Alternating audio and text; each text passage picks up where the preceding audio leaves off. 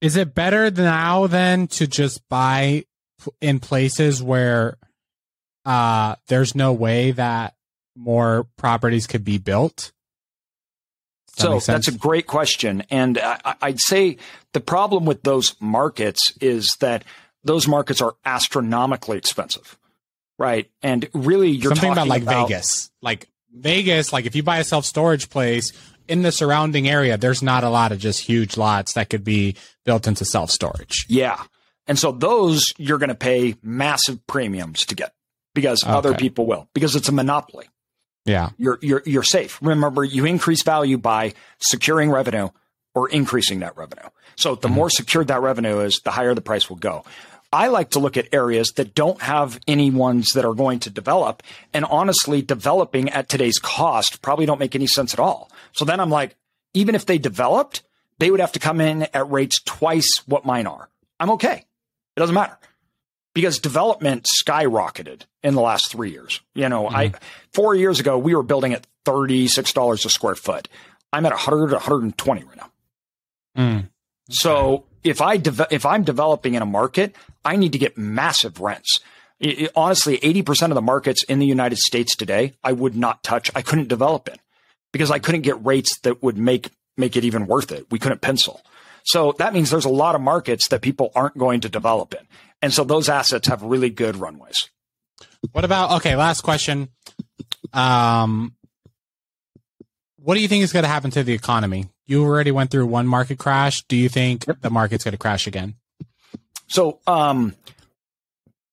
last summer, I was ridiculed almost because I said, we are pulling out of all second-tier fast-growing markets. We won't buy there. We're not developing them because inflation is going to come. And when inflation comes, it's going to slow the growth rates of those markets down.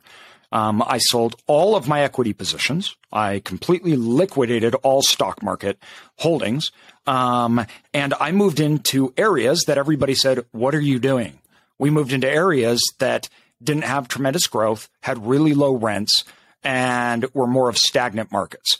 And the reason being is because I knew cost would explode, interest rates would explode, nobody could develop there. We would have these rate runways where we could just keep raising rents because we could double rents and then it would get to the point to develop. Now, during that time, we've been talking about this. My firm and we have a huge amount of data on this. We've been looking a lot at what happens in certain situations.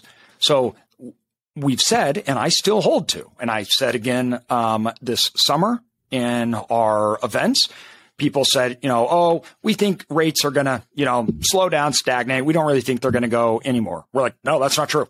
Rates are still going to go up. And we've been saying that every time. I mean, literally last month, rates will go up more. It's very simple. They have to stop inflation. They will send the entire economy into a recession to stop inflation.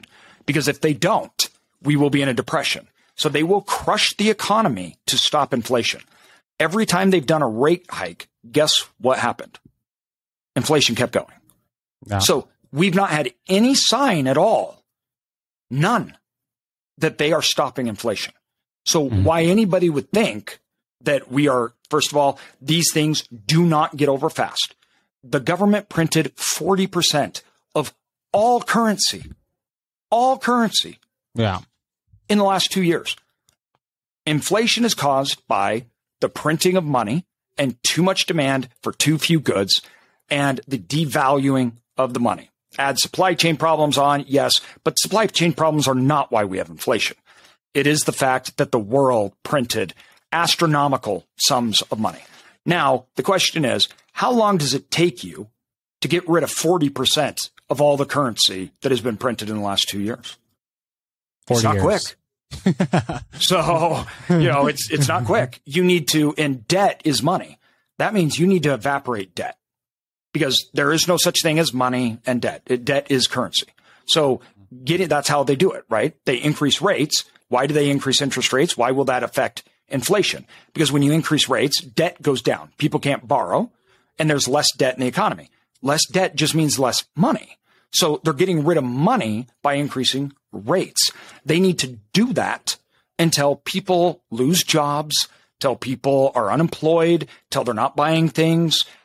This is very known, right? We have not seen this occur yet.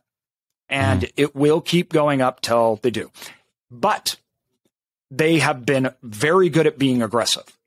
So when you go back to the last time that this happened, what happened was the moment that interest rates started to slow, inflation started to slow, it didn't stop, it didn't reverse, but it started to slow down.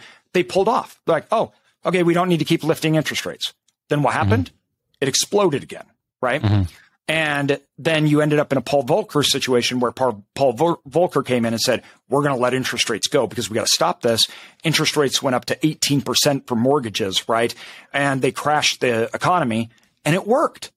Paul Volcker was right. The Fed chair today does not want to be Paul Volcker, even though he's by far my favorite Fed chair. And he is known through the world for curing inflation. And so what they're going to do is it's not okay for inflation to stop. Inflation has to go down and back down to a normal before they're going to even come off.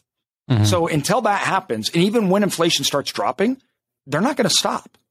Because if they stop too soon, they won't solve it. It needs to be buried. And you can either bury it at 8-9% interest rates, or you can bury it at 18 and create a global catastrophe. So they're smart. It sucks. It's going to suck. Unemployment will rise. We are going into a recession because you have to have people not have money. This is just the fact of life, right? So we will get unemployment to go up. I mean, the Fed literally stated in their last meeting, they said, guys, sorry. They said, this is going to hurt families. This is going to hurt companies. This is going to hurt employees. And they said, we are going to see a softening in the labor market, which means we're going to create unemployment. So all of those things are happening, and they will happen. And we're not guessing here. Literally, the people that control it told us that this is what's going to happen. So it's been very clear for us for literally 2 years. I mean, same thing happened in the Great Recession. I stopped buying real estate in 6, 7? And then after 2009, we started buying again. And everybody was like, you're crazy. And I'm like, what are you talking about? We have deflationary assets. The government's printing money. The government prints money, but yet we have a debt spread that's going to cause assets to increase, which they need to. So if you can't save the economy unless you can make assets rise. It's just, that's why the rich get richer, because the government has to make assets go up more, right? So we knew that would happen. So what did we do? We transitioned from cash-based businesses into hard assets and asset-based businesses because we knew they would inflate real estate. And that was going to happen. Right now, the opposite is going to happen. So if you're betting that the market is going to just take your assets up, the market's going to hand you your asset. It's not going to work.